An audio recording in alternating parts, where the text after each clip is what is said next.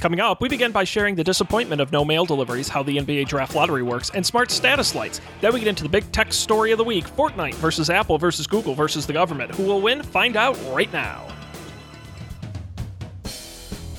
This is Don't Panic, episode number 285, recorded August 17th, 2020. We are not lawyers. Hello, everybody. Welcome to this episode of Don't Panic, the technology podcast on gadgets, the internet, and you. I am Sean Jennings, joined by two guys with a deep, dark secret. They're the ones who've been stealing all the mail. It's Colby Rabideau and Dan Miller. Good evening, gentlemen. You joke, but I didn't get mail for like a week and a half. I get mail like maybe 2 days a week. Yeah. And it was like all of a sudden one day, like I always get like at least one piece of trash mail a day. Or like maybe I'll have a single day or 2 days. Like usually if there's a Sunday in there, like 2 days with no mail. But like I went like a full week and a half. I didn't get one of those like your mail is coming today emails from the USPS. It was weird. I finally got mail today. Well, we broke the drought. I found out that, not to get too much into the whole U.S. mail saga, but a list came out of all of the distribution centers where they're chucking out those mail sorting machines for no reason, and one of them is the Springfield, Mass. one that all my mail goes through, and I'm like, oh, it just is literally sitting there in a giant pile of mail. That makes sense. I think Boston is on that list as well. Yeah. Thankfully, I don't need mail. Wonderful. Well, are either of you mail-in voting this year? Can't do it in New York. What? Yeah. No, we're the only state north of the Mason-Dixon line where you can't vote absentee for any reason. And you can have an excuse like you're injured, but COVID-19 is explicitly excluded as a excuse. Do you know why that is? No. I mean, vague like incompetence and it is a political reason. There's actually a group of Democrats called the IDC in the state legislature who essentially are Republicans. They caucus with the Republicans. That's why New York is weirdly behind the rest of the sort of Democratic states. But didn't we get rid of all those people between 2018 and 2020? Got rid of a lot of them, but it hasn't quite caught up to the cycle of passing bills and stuff, and it's getting there. They still got more to get rid of. But you're right, a lot of them just got kicked out in 2018. They just weren't able to get the bills passed in time. Yeah. Well, so anyways, not me. I will be voting early in person is usually what I do. Yeah. I think that's probably what I'm going to do too. I don't know though, like I guess it wasn't a presidential election, but like the last two elections has been like 0 people at my polling place when I go. Like I just go like late morning, which is a thing I can do because I have a stupid computer job. So I was gonna say you need to go get in there at like 8 a.m. to see the rush, the real lines, the craziness. Yeah. Sure. 8 a.m., 4 or 5 p.m. I love early voting because it's at our local senior center, and the senior citizens are so nice and they welcome you and they're like super friendly, and I'm like, what a treat this is. I'm sorry you're gonna get COVID and die because you volunteered doing this, but it's a treat. Now, Dan, it's a little different from you. Do you have a primary on the 1st? I don't think so. Okay, Colby and I have mass primaries on the 1st. I don't think I do, but I also moved. Not every state does, so it's entirely possible you don't. The New York primary was in June, and that was a big kerfuffle because it was. Remember, I don't know if you heard this. It was canceled, and then it was uncanceled. Yep. Yes, I do. Mass. We got senators, we got representatives, we got the whole 9 yards. Get out and vote.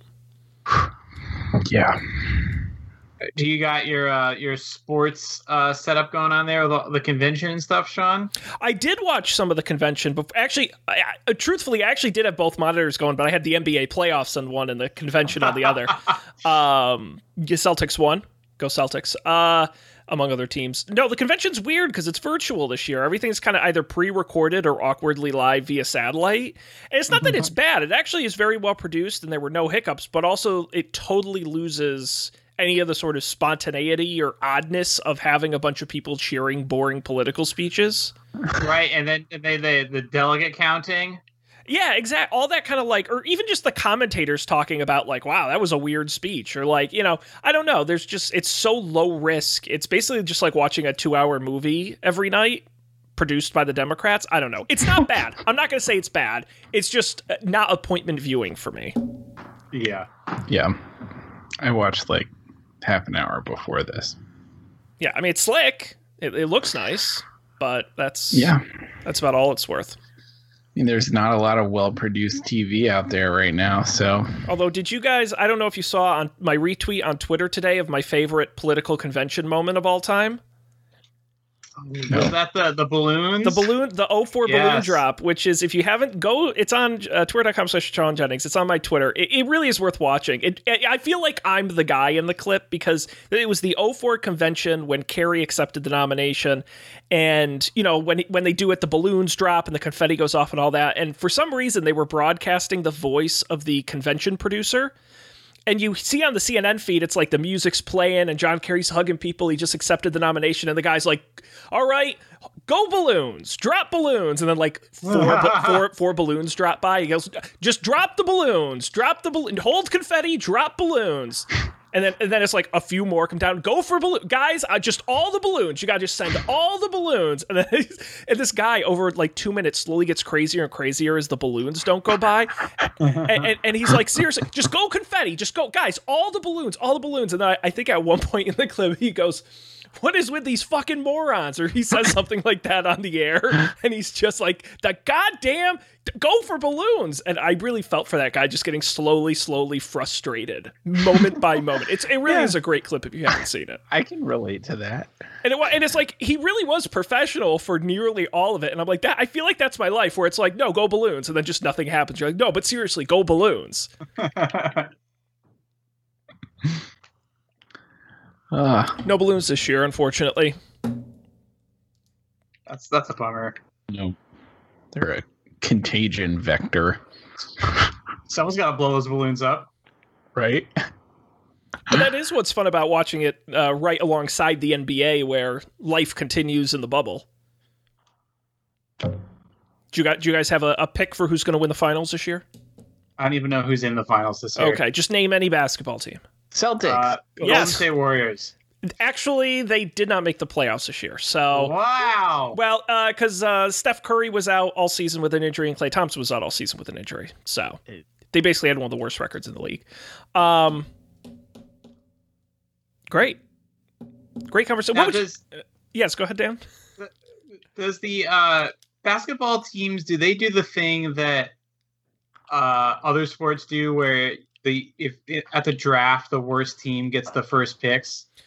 Oh boy, what a great time to introduce the concept of the NBA draft lottery. Are you familiar with the draft lottery, Dan? No. Oh, it's one of the most controversial aspects of the National Basketball Association. You see, the NBA used to work in a traditional worst team gets the first pick and work your way down. However, what they learned was teams would tank. They would literally lose on purpose to get a higher pick.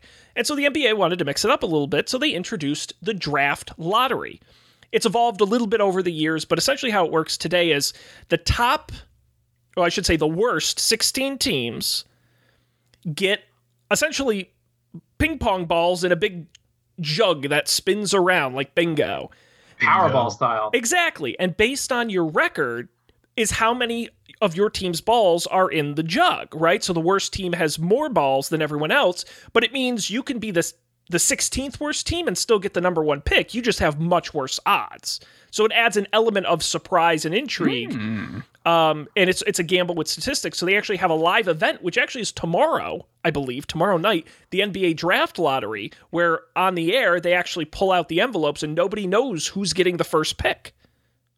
We don't even know, but will we know who won the final at that point?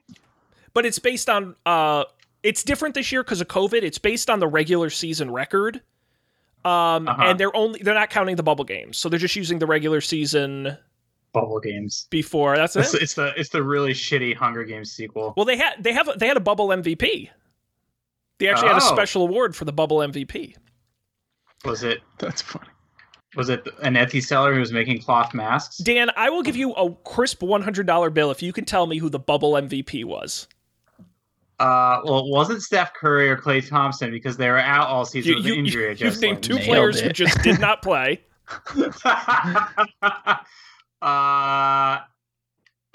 The other player I know is that guy, the LeBron James. It's not LeBron James. Dan, I'll double it to $200 and give you the team, the Portland Trail Blazers. Ooh. No. No idea. And it's not CJ McCullough. That sounds like a country singer. No, he's just it's Dame Lillard. Dame Lillard. Wow. Is that person a ordained knight of the British Empire? Is that why they have that title? No, I think he's just Damien, but he goes by Dame. Oh, Dame. That's cool. He and Judi Dench don't hang out at parties. Dame v. Dame. I'd watch a one-on-one game with this. That's awesome. The title match. That's a pay-per-view I'd pony up for. Amazing. So anyway, that's how the NBA draft lottery works. Interesting. Yeah. It's fun. And it always leads to rumors that it's rigged, which is also fun. Of course. Naturally. You know, they have the you know account. what they need to do? What? They need to put it on the blockchain so that it can be independently verifiable. Interesting idea. Well, there was a not to go to, but the very first draft lottery, Patrick Ewing, ended up being a huge NBA star, amazing in college. They used envelopes, paper envelopes they put in and did it around before they did the ping pong balls.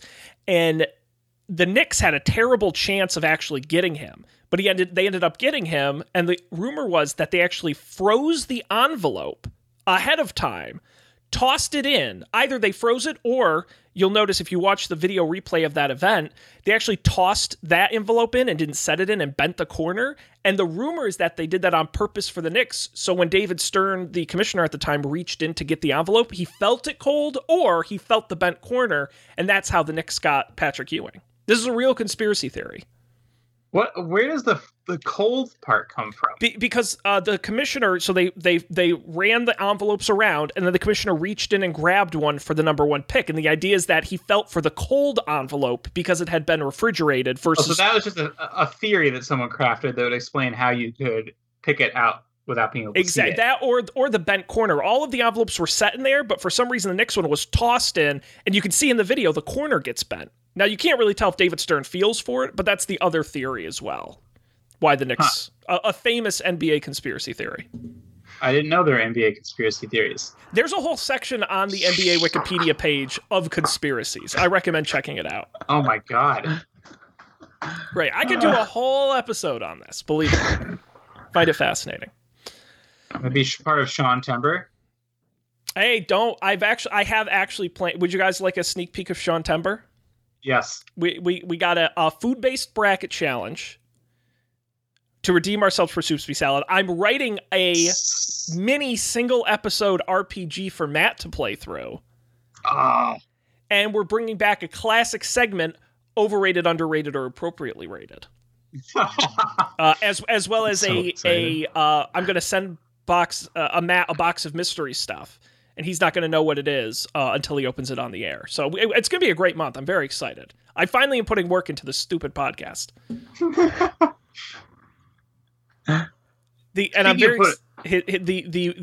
one episode, so it's going to be time limited, but the one episode RPG is set in a failing shopping mall. Oh, that's so Sean Jennings, isn't it? It? And there's going to be like puzzles he has to solve. Our entire careers. Well, I figured I couldn't set it in a corporate office. I'd already done that. So so I figured a derelict 1980s shopping mall would be. I still have the chest you sent me for that campaign on my desk here. There you go. Do you know that's from Saudi Arabia? Yeah, you told us that, yeah. I think. Yeah. So exotic. I don't know if it's worth anything, but I didn't want it. It's your problem now. Dan, we were talking before the show. You had a problem you were trying to... Usually on the show, in the first segment, we bring problems we need help with. Right. We're sort of an advice show. Yeah, the Sean Help Corner. Oh, I make no guarantees. Big asterisk on that. All right, so here's my problem. I know how to do this the hard way, but I'm curious if there's an easier way. We live in a small apartment. There are 2 rooms, but that's pretty much it.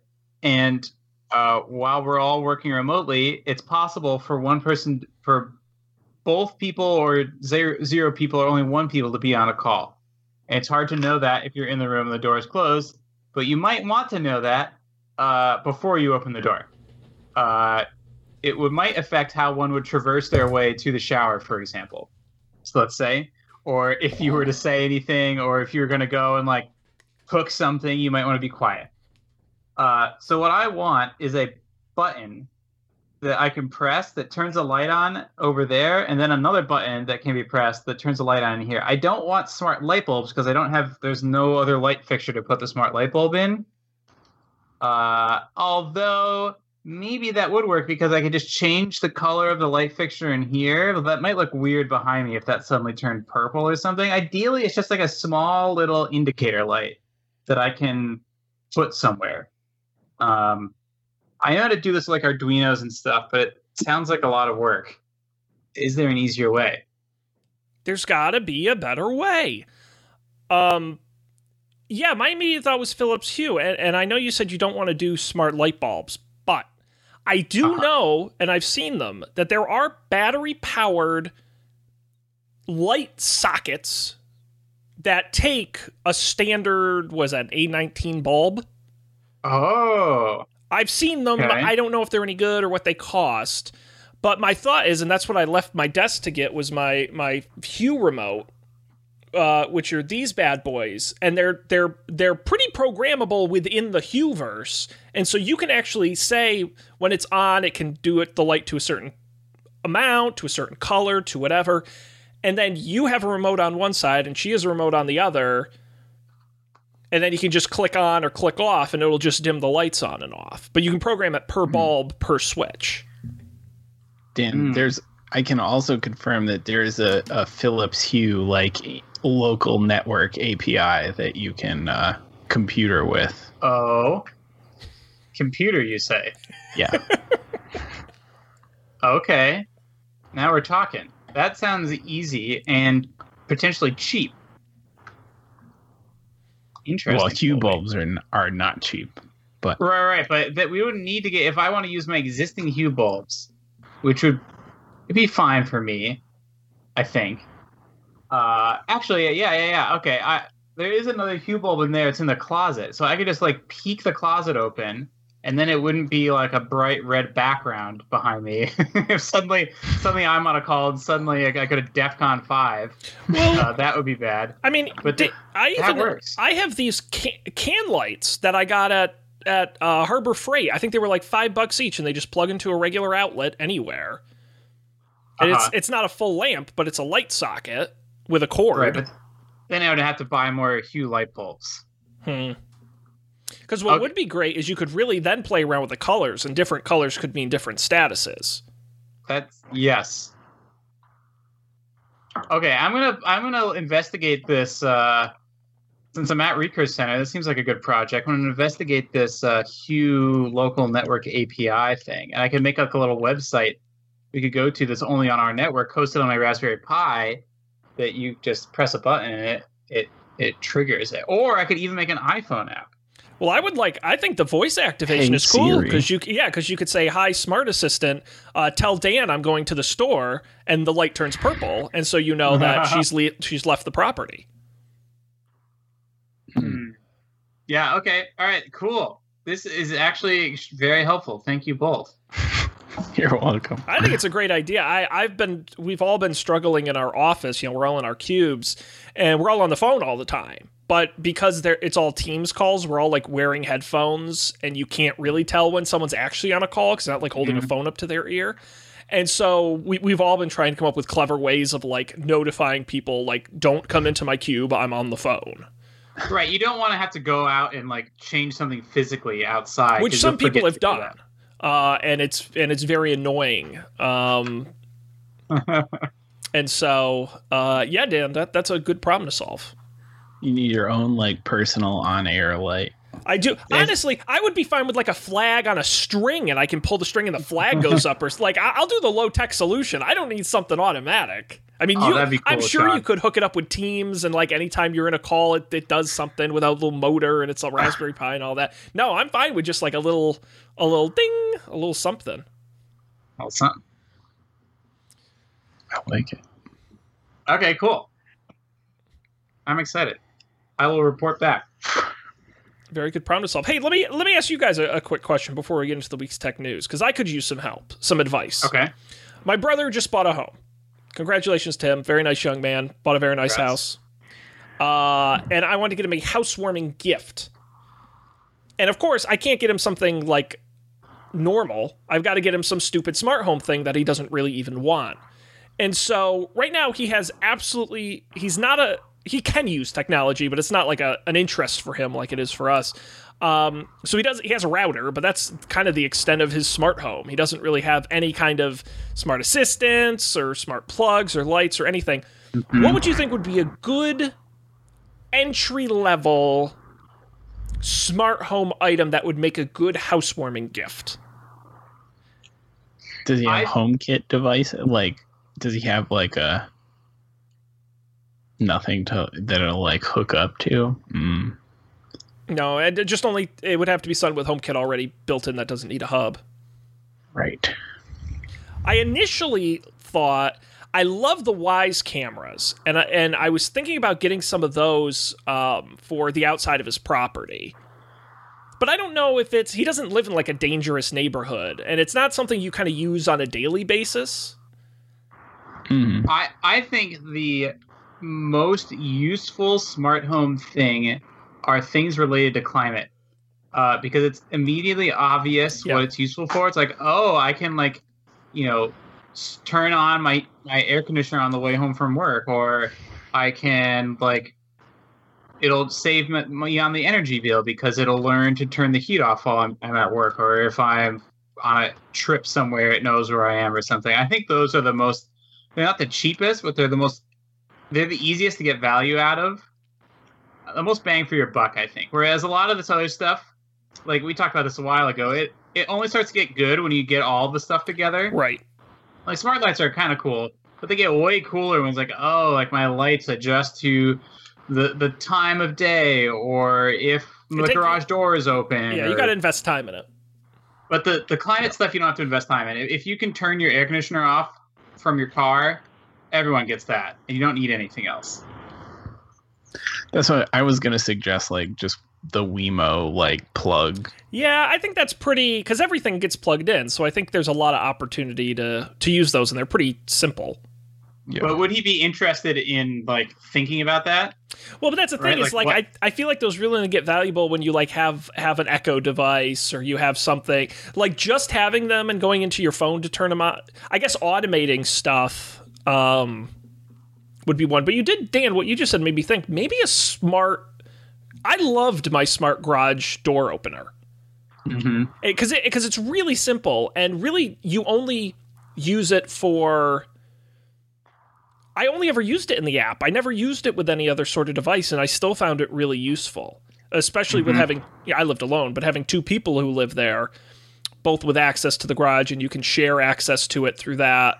You can see if you left it open at night without having to go out and look. Well, it's hard to tell from inside your house if your garage door is open especially, and their house, actually, kind of the way it's laid out, it's a good point. And by the way, it's only like $35. It's really reasonable. Not that I'm trying to cheap out on his gift, but you get him like a Nest at $100 or something. An Echo is, I don't know, $60. What do those run these days?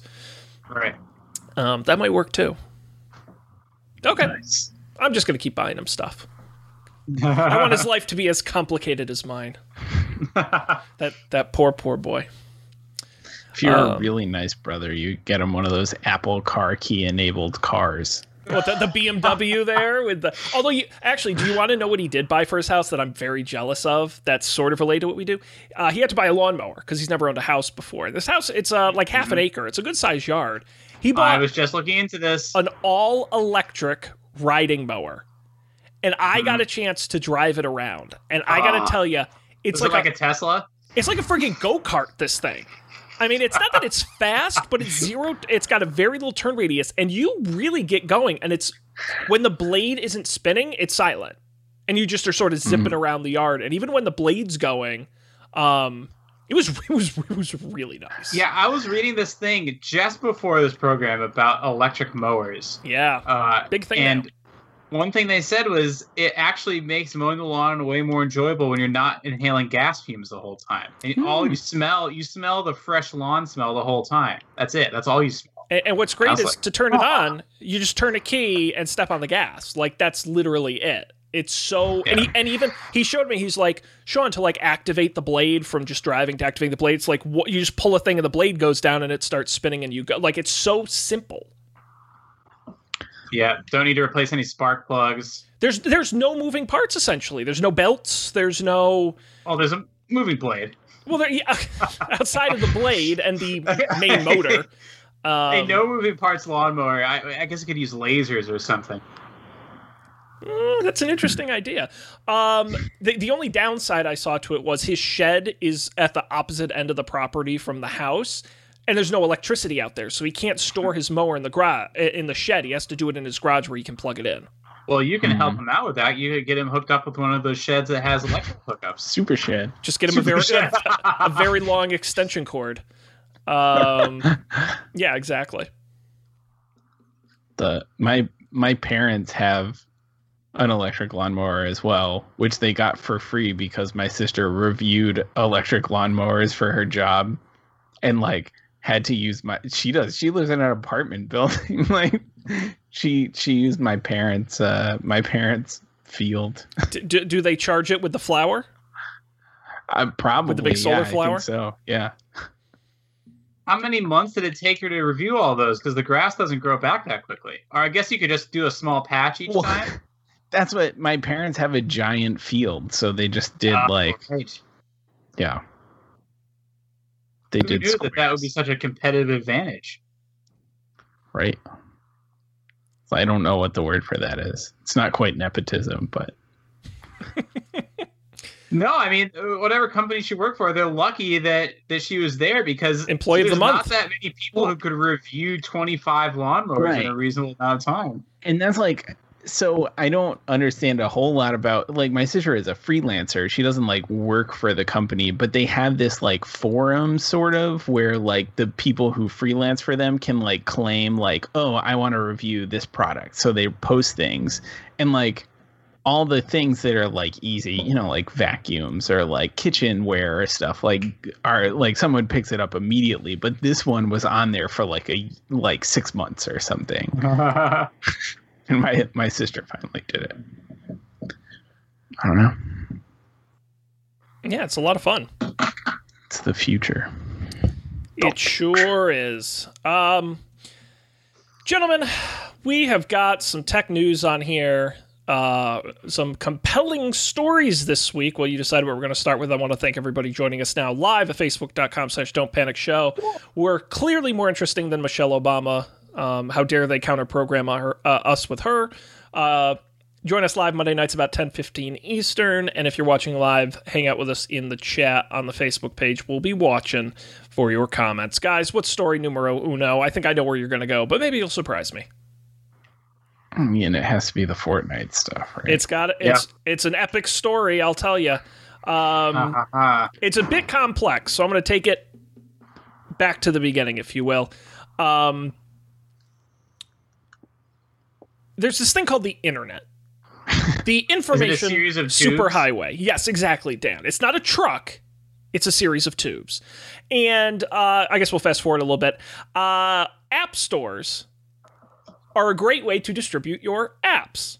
However, they don't do it out of the goodness of their hearts for free. They take a cut. Apple, just as the key example in this case, 30% of your app sale. They also take 30% of your in-app purchases, and that's very important. Anytime you sell digital goods within an app, Apple takes 30% of that.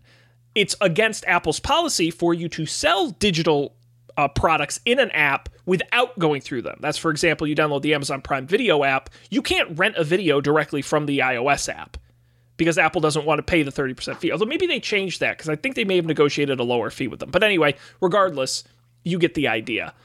Epic Games, the company behind Fortnite, decided they had enough and they weren't going to do it. So last week or the week after, I forget the exact date, but basically they decided, we're going to pass. And so they worked around Apple to create their own payment system. And basically it worked like this. iOS allows certain developers, especially game developers, to update aspects of the game itself without going through the App Store. That is how they were able to get it in there without going through Apple's review. And what they did was they said you can buy the Apple in-app purchase, whatever the in-game currency is, or get a discount by buying it directly through Epic. When you did that, it would take you inside the app to a PayPal or other, it wasn't Apple Pay, there were other payment options, enter a credit card, within the app itself, and then you would put in your payment information and get it at a discount. That pretty clearly violates Apple's rules, whether or not you agree with them. It's definitely against it. Apple wasn't happy. Google wasn't as well. They did the same thing on Android, which is also against their rules. And both Fortnite was removed on both platforms. Epic, not happy about it. Clearly knew a fight was coming. They launched a protest video to mock the iconic 1984 Mac commercial. They also had hashtag Free Fortnite they were promoting. And ultimately, they filed a lawsuit against Apple and I believe Google as well. That I'm trying to find the exact terms of the lawsuit here. Epic Games is currently valued at $17 billion. A big company. They're not a small guy to take them on. Yeah, they're a bit bigger than Hey, the email app. Yeah, they're not rinky-dink. And so that was sort of the initial story around this, and slowly it's been building over the last couple days. There was news today that Apple is threatening to pull not only the Fortnite app, but all of Epic's developer tools. The app is already pulled. Right, and they're going to cut off their developer agreement for Epic, which not only is a big deal for Fortnite, but as I was reading right before we got on the air, that affects their ability to develop on the Unreal Engine, which is something that Epic owns and develops. And that could potentially have huge impacts on a number of apps and other properties that use the Unreal Engine, from major games to small games to non-game things and everything in between. Yeah, that's a big SDK. Damn. They have until August 28th to make the changes before Apple says they will do that. Wow. Well, now, so can you clarify like the timing of all this for me? Because what it seemed like, the way the story was told, or the way I read the story when it first happened, was like they did this thing knowing full well that Apple was going to ban them from the store, and they had all this like these press releases and this lawsuit like all prepped and ready to go, and this was basically like a trap, right, for Apple to do the thing that they were obviously going to do, and then they like would sue them for it. Is that what happened? It seemed like it was what happened, but I didn't. Yeah, because that video came out the same day that they sued them the same day that they got banned, or the next day, and the video came out the same day. So yeah, it was prepared. Okay. Basically, sure. Yeah. I mean, it happened very quickly that they had the update and they were kicked out of the App Store basically the same day. Yeah. And then they filed the antitrust monopoly lawsuit.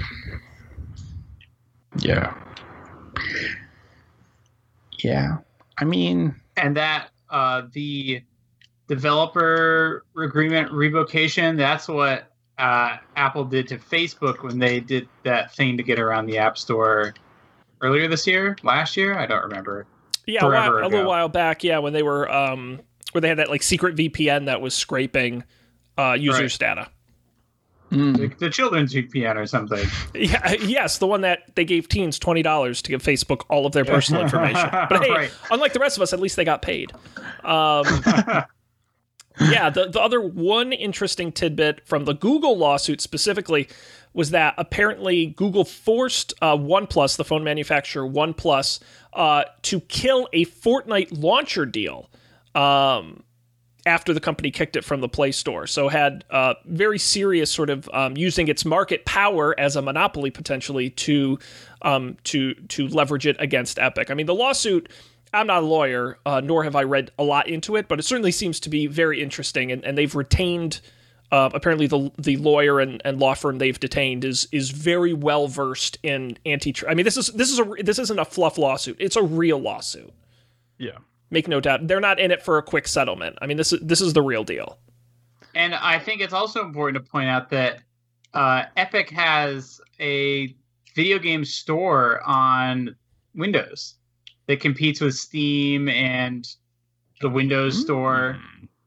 So that might be what they're wanting to do. Like, hey, if we can pry open this little iOS gold mine, stick our app store in there, we stand to make a good chunk of change because they already have a bunch of apps in there, a bunch of games at least. Yeah, and they basically say that in the lawsuit, that's what it's preventing them from doing. We talked on the show a couple weeks ago how the future of streaming games, of the sort of the xCloud and Facebook gaming, isn't allowed based on the current rules of the App Store because you can't have an app store within an app store. Right. So here's the monopoly question. This is one of those areas of law where I suspect there are no real answers, and it's all just politics about how the law is actually interpreted. But who's to say that Epic doesn't have a monopoly on like Fortnite items? You can only get Fortnite bucks through Epic. That's not very fair. Where's the free market there? They can charge whatever they want to. How is that any different from an app store? They're both like digital goods. As again, in case anyone was unaware, and I really do have to stress this, I'm not a lawyer, but right. I believe it just has to do with the type of industry you're in.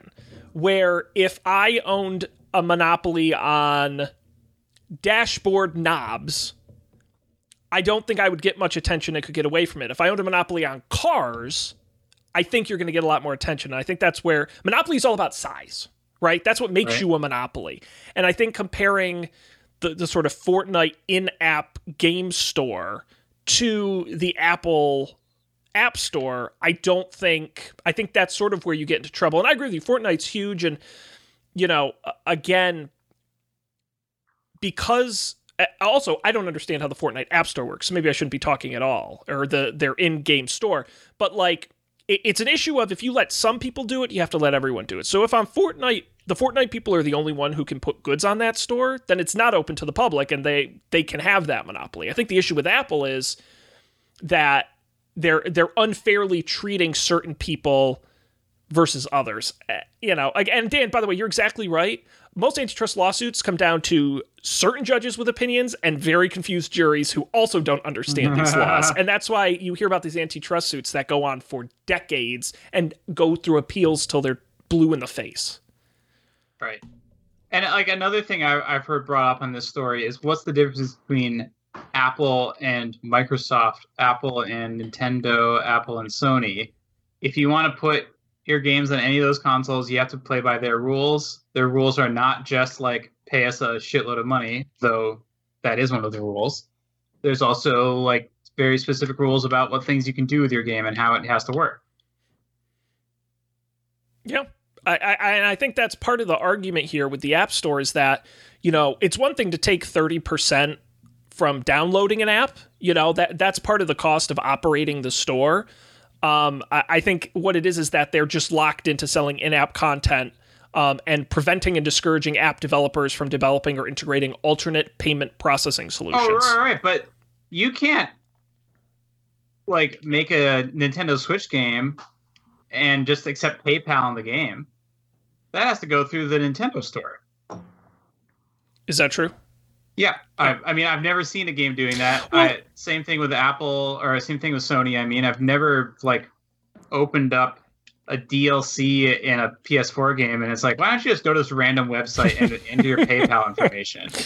Well, but that's what's kind of crazy to me about it, and this is sort of the flip side of it, where I think Apple's probably less concerned about the legal ramifications and more concerned about their standing in the in the developer community, and how it affects their app developers and their perception of that. I mean, it is kind of bonkers when you think about it that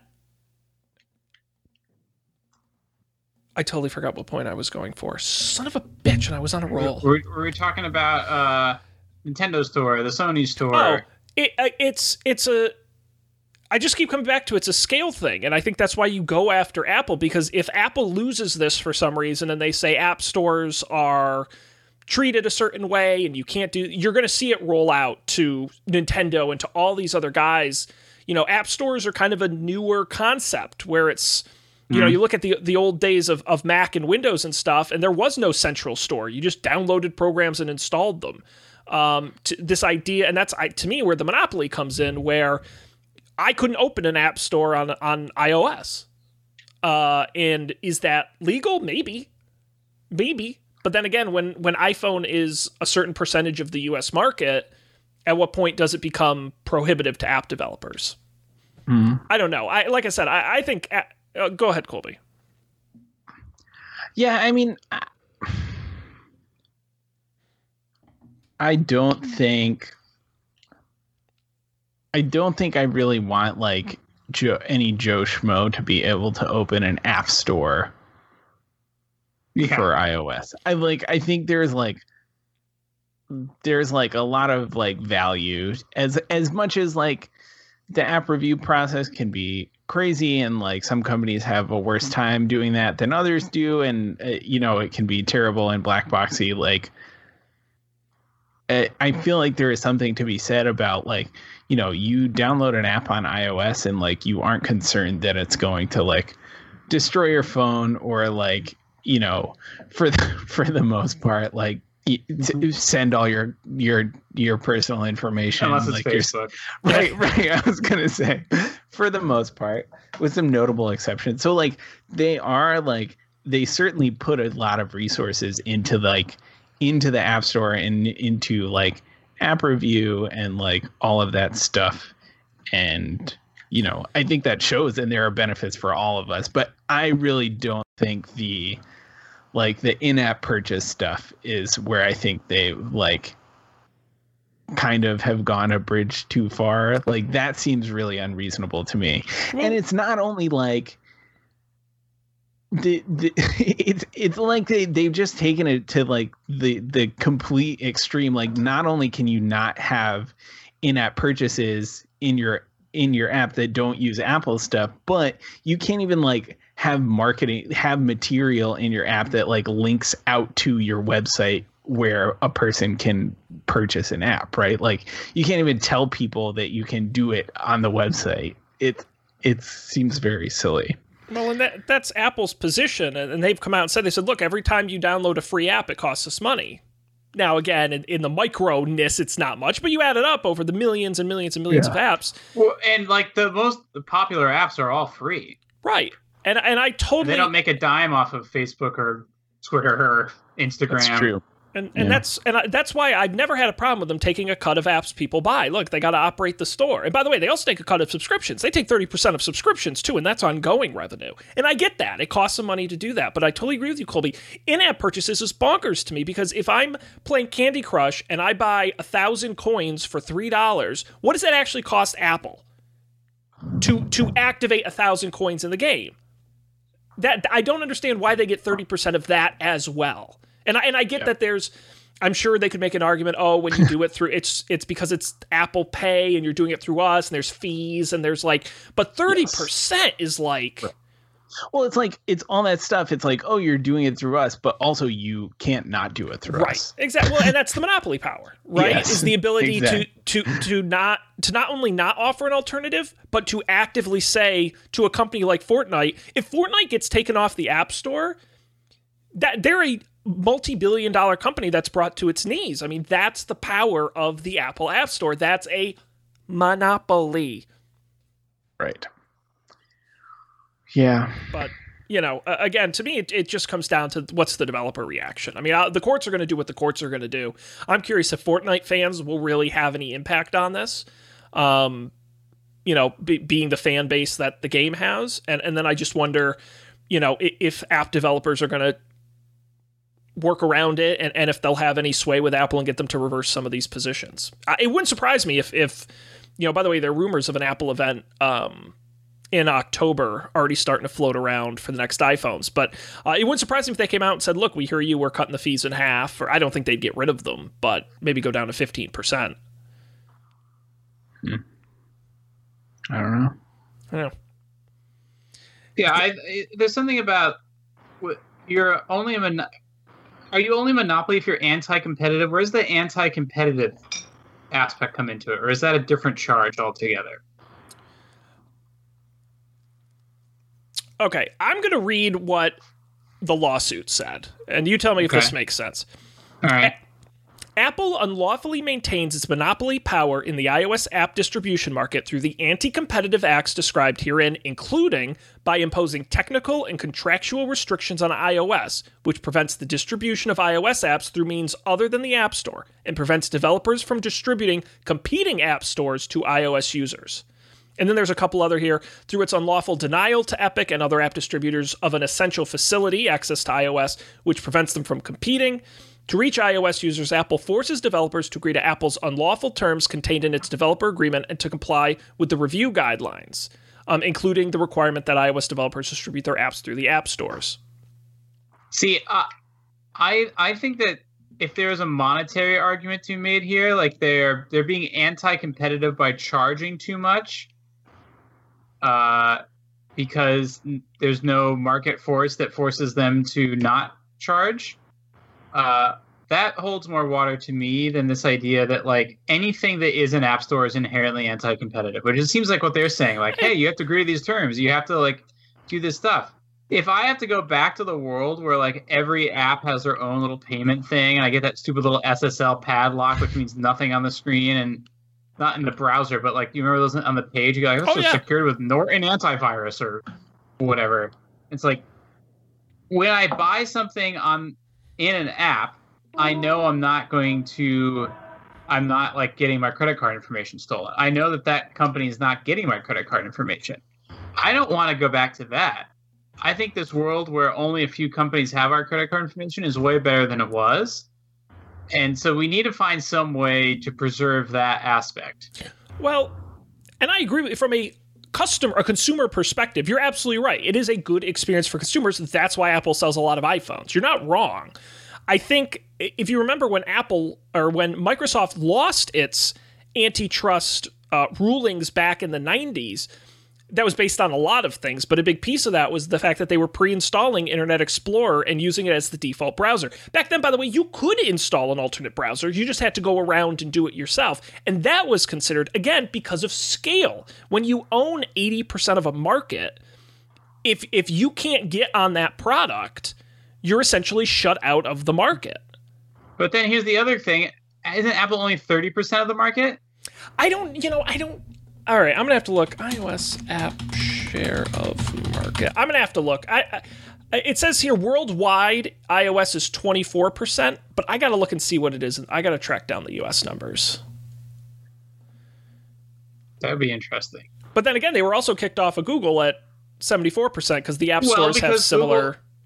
And Google also, like, I think you have to use Google Pay to, like, do your in-app purchases for the same reason. Yeah, iOS is just about 60% in the US. Really? I'm surprised. And then Android, by the way, is about 40%, and then that's it. There really are only two mobile operating systems. Yeah. I mean, that's as close to a monopoly as you can get. A monopoly is, I think, considered... This was the big thing when Sprint and T-Mobile merged, and they said we're going from 4 carriers to 3 carriers. At what point does it become a monopolized sector? Uh-huh. And what was the answer? Or again, they were allowed to merge, so I guess 3 is good enough.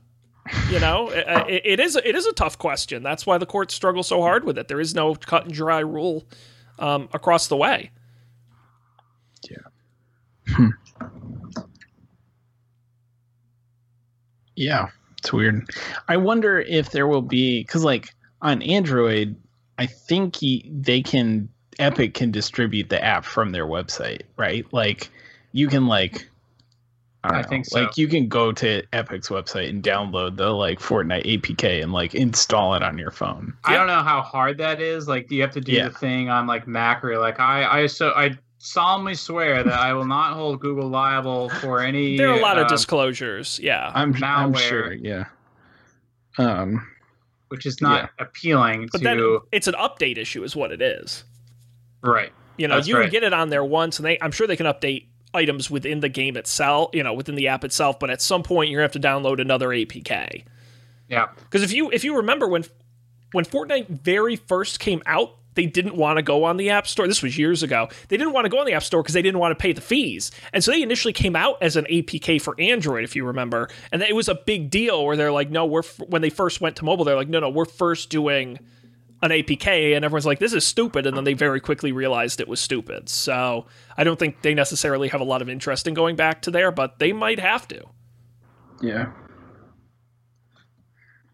They could just make Fortnite phones. Fort phones. Running a Fortnite operating system? Yeah, their fork of Android. Fortnite OS? Fortnite. Hey! Ba-dum-che. All right. Beautiful. We talked for a long time on that. We can do a quick another story if you'd like, if there's anything in here. The Surface Duo. Real quick, can you describe your emotions reading about the Surface Duo? I want one. I really do. Like, this is the first Android device where I'm like, gosh, that's neat.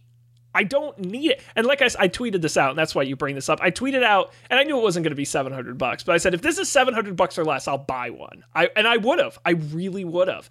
Unfortunately, it's not. It's twice as much. It's $1,400. The Surface Duo. It's a dual screen, foldable Android phone. But unlike some of the other foldable phones we've talked about, it's not a single connected screen. It's actually two separate screens in a clamshell that you fold together. But it's like, what's got you so jazzed about it? I think, for one, I actually think it looks really nice. I think the design on it is pretty slick. I think it looks a little bit better than some of the foldable phones, although the new Galaxy Fold does look nice, the updated version. And I just think, I don't know, because the screens are a little chunkier, I think, than like the Galaxy Fold. I think they're a little bit bigger, and it strikes me more as sort of more of a foldable tablet than like a bigger expanding phone. And there was something about that where I was like, oh, okay, you really could use this as like a true dual screen device rather than like a super big phone.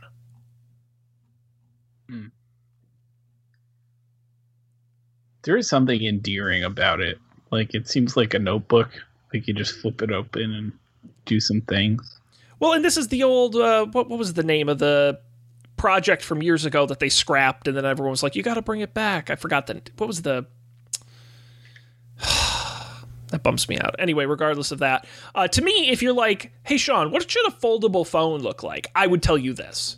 You know what I mean? Like, I look at the Galaxy or the Motorola, and I'm like, that looks weird. Maybe it's futuristic, but it's weird. And this is like, no, they literally took a couple screens and slapped them together and made a phone out of it. And I'm like, all right, that's awesome.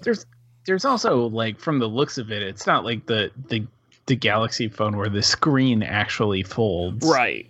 It's like literally two screens, like hinged together. Yeah. Which seems I would feel I would feel much more confident in carrying around this device than I would one of the folding screens. Yeah.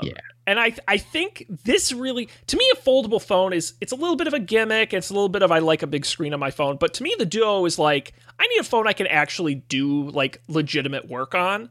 Like, I feel like this is, I'm not a tablet person, but I need something that's a little more beefy than a phone. Like, to me, I actually see the use case for this versus a foldable phone. And that's the difference for me. Yeah. And it runs Android and not Windows, which is great. Oh. Interesting. Yeah, there's rumors that because Microsoft is working on a version of Windows to run on a device like this, but it's launching with Android. So it's interesting. So if you want one, September 10th, $1,400, available for pre-order. I don't actually even think the pricing is kind of crazy because that's kind of, I mean, a phone is $1,000 these days if you're paying cash. So I don't think it's absurd. I was just, dreaming. Speaking of dreams, let's move on to the picks. It's the part of the show where each of us brings something we want to talk about and share. And boy, do we have a healthy collection of picks here in the rundown. Colby, why don't you go first since we've already essentially teased your pick? Yeah. This is a thing I got a long time ago. I think probably in like October or something, like last year for making eggnog for holiday times. I bought an immersion blender. But Dan, friend of the show Dan, show of the show Dan, host of the show Dan, that's the moniker. Dan was lamenting the fact that if you start cooking a lot, you acquire a need for all kinds of like kitchen devices, like mixers and blenders and food processors and immersion blenders, and the list goes on. But I got this immersion blender, and this was the first like spinning kitchen device that I acquired. And I mean, this was a wire cutter pick, obviously. But they had a couple of picks, and they had one that was like, this is our pick, and they had another like, this one is like almost as good as our pick, but it comes with all these attachments, and it has like a little like whisk attachment, and it has a big like jug that you can immersion blend in, and it also has a food processor attachment. So I got this thing like, just like, that seems useful. Like I just wanted it to be an immersion blender, but I got the food processor thing. And now like, 5 months later, quarantine happens, blah, blah, blah. So like as pretty much I think everyone does now, like I cook at home a lot more than I was before. And like I have this food processor thing, like I don't have to have a separate device. And it's not like, it's not like the greatest food processor in the world. But like it is a food processor. You can use it to blend things, maybe not ice, but like you can process foods. Like you can throw carrots in there instead of like chopping them up super small. So Colby, you have got to become a professional product reviewer with such insights as this is an immersion blender and you can use it to blend things. Deep insights. I love it. It blends things. It cuts things up in different ways. I'm just kidding with you. This does look very nice. This does look sweet. Yeah. It seems great. Although unfortunately, it seems like it's out of stock basically everywhere. In my quick Googling, so everyone else thought it seemed great too. Hey, look, nothing is in stock these days, so I wish you the best if you can find one. But yeah, the Breville Control Grip Immersion Blender. Oh, it's in stock at Williams Sonoma, though it's back ordered until October. So nice. Excellent. Very cool. Nice pick. Always good to have a wire cutter selection. Dan, what you listening to these days? So in the spirit of some other shows, I picked these limited run podcasts, not shows, podcasts, like the one I picked a while ago about the Order to Intern Japanese Americans. These like little history podcasts. Let's do a podcast called Blowback about the Iraq War, which is more funny than the ones I've listened to, but as far as I can tell, it is actually research and is factual.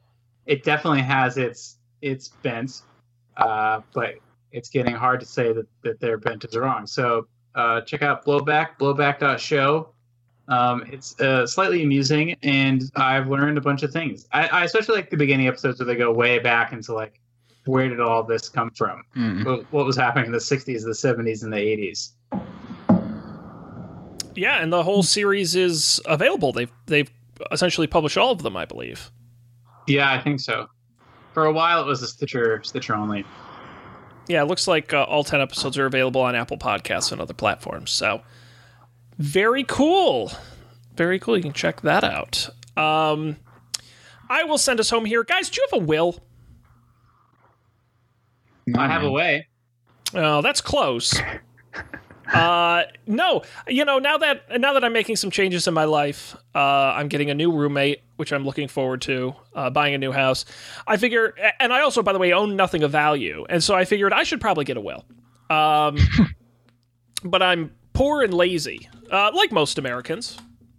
And I didn't want to call like a real lawyer. So I decided to try out LegalZoom, which you've probably heard of through ads and things of that nature. They do all sorts of online legal services. I paid them, I think it was a one-time fee, and then they got me for some ad. It was about $200. I paid them, and they take you step by step to build out the 3 apparently main documents you need. Your last will, which is what you do with your stuff, financial power of attorney if you're like in a coma or something, and then the living will, which is whether or not they pull the plug on you and stuff like that. And it was really easy. I swear to God, it took me 10 minutes to do it. They ask you very generic questions. What kind of stuff do you own? Like if you have a pet, what do you want to happen to your pet? And, after you're dead, do you want to be buried, or what do you want to happen to you? And all that, if you're in a coma and a doctor says you'll never recover, should they keep you alive or not? Like all those sorts of things. But it's like an online survey. I mean, it was really quick.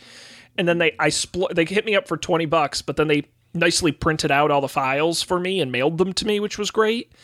Because to make them legal, you actually have to it's different for each document, but you have to sign them. You have to get witnesses to sign them. I think one of them you have to get notarized to make it nice and official. But I thought for $200, it was worth it.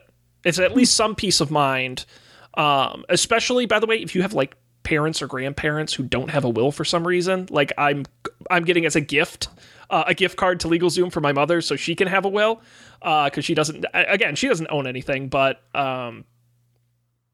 Dan, you're laughing. You gotta be careful the way you present that. No, she loves the idea. She absolutely loves the idea because she doesn't have to deal with it. And frankly, for someone who has a lot of medical issues, I'm like, Ma, look, I'm gonna pull the plug on you. I just need legally for it to be okay. So, she's got to fill out this paperwork. So, will it stand up in a court of law? I'm not a lawyer. I don't know. They say it will, but for $200, I figure it's better than nothing. And it was easy. So, now, Sean, I think this begs the question: in the event of your untimely death, who gets Don't Panic, me or Dan? Honestly, I left everything to Charlie the cat. So he's the new co-host and owner of Coffee and Beer LLC. Nice. So, are you happy, guy? Yeah? You want to own all my stuff? No, he doesn't. Nobody wants my life. Nobody wants my... I have, put it this way, I have a negative net worth, so nobody wants my stuff, believe me. I left it all to Matt. He wouldn't know what to do with it. So there you go, LegalZoom. Check it out. Give it a shot. They got a bunch of other legal stuff too. I don't know, you want to start a business or something. All right, guys. I think that pretty much wraps us up here tonight. I do want to quickly mention we did finally get a new Up for Debate episode out. Creed and Creed 2. I yelled and screamed a lot, so we were having fun. Fine movies, but frustrating movies. And we rank all the Rocky movies, which is fun. And we already have planned out basically the next couple months of shows, which is rare for us. But next week we're doing a coronavirus episode, talking about how the world has changed and from sports to movies to just our ways of life. Kind of a free-form episode, should be fun. And then we roll into Sean Tember. Better learn that. Sean Tember, which I've talked about, a ton of fun stuff planned there. And then, guys, we've even planned through October. It is going to be Octoberween, or a better name I'm going to come up with between now and then. It is a scary month. And so we're going to do a couple scary movies again, including a live commentary track. We're also going to read, we're going to do a Goosebumps episode, and we're going to read some classic Goosebumps books. And we're also going to do adult horror books where Matt and I are each going to pick sort of more of a Stephen King level horror book. No, not like erotic. Although that would be very funny. Because there are a bunch of those, people having sex with mummies or crazy stuff like that. But we're going to do more, we're going to do the kids version in Goosebumps and then the more adult versions with some books as well. So we're going to do a whole scary month in October. So upfordebate.tv is the website. You can subscribe anywhere you get podcasts. Look for Up for Debate. Fun stuff coming up. Gentlemen, this show, don'tpanic.io, our great website. Colby jocked it out of the park. With that, you can get all of the past episodes there. The audio, the video, of course, links to all of our picks as well. I like how in 2014, it doesn't say the name, but someone picked the new Foursquare. Remember that when Foursquare spun off Swarm back in 2014? Yeah. Seems like just yesterday. What a time to be alive. And so check out the website. Of course, subscribe to the show wherever you get podcasts, Apple Podcasts, Stitcher, Overcast, Spotify. We're on all the platforms, video on YouTube as well. And, of course, you can follow us at Don't Panic Show on Twitter. Email us don'tpanicshow@gmail.com. Guys, we done here. But we're going to be back next week with more tech news, more fun discussions, and all of that sort of good stuff. On behalf of Colby and Dan, I'm Sean. Thanks for being here. We'll see you next time for yet another Don't Panic.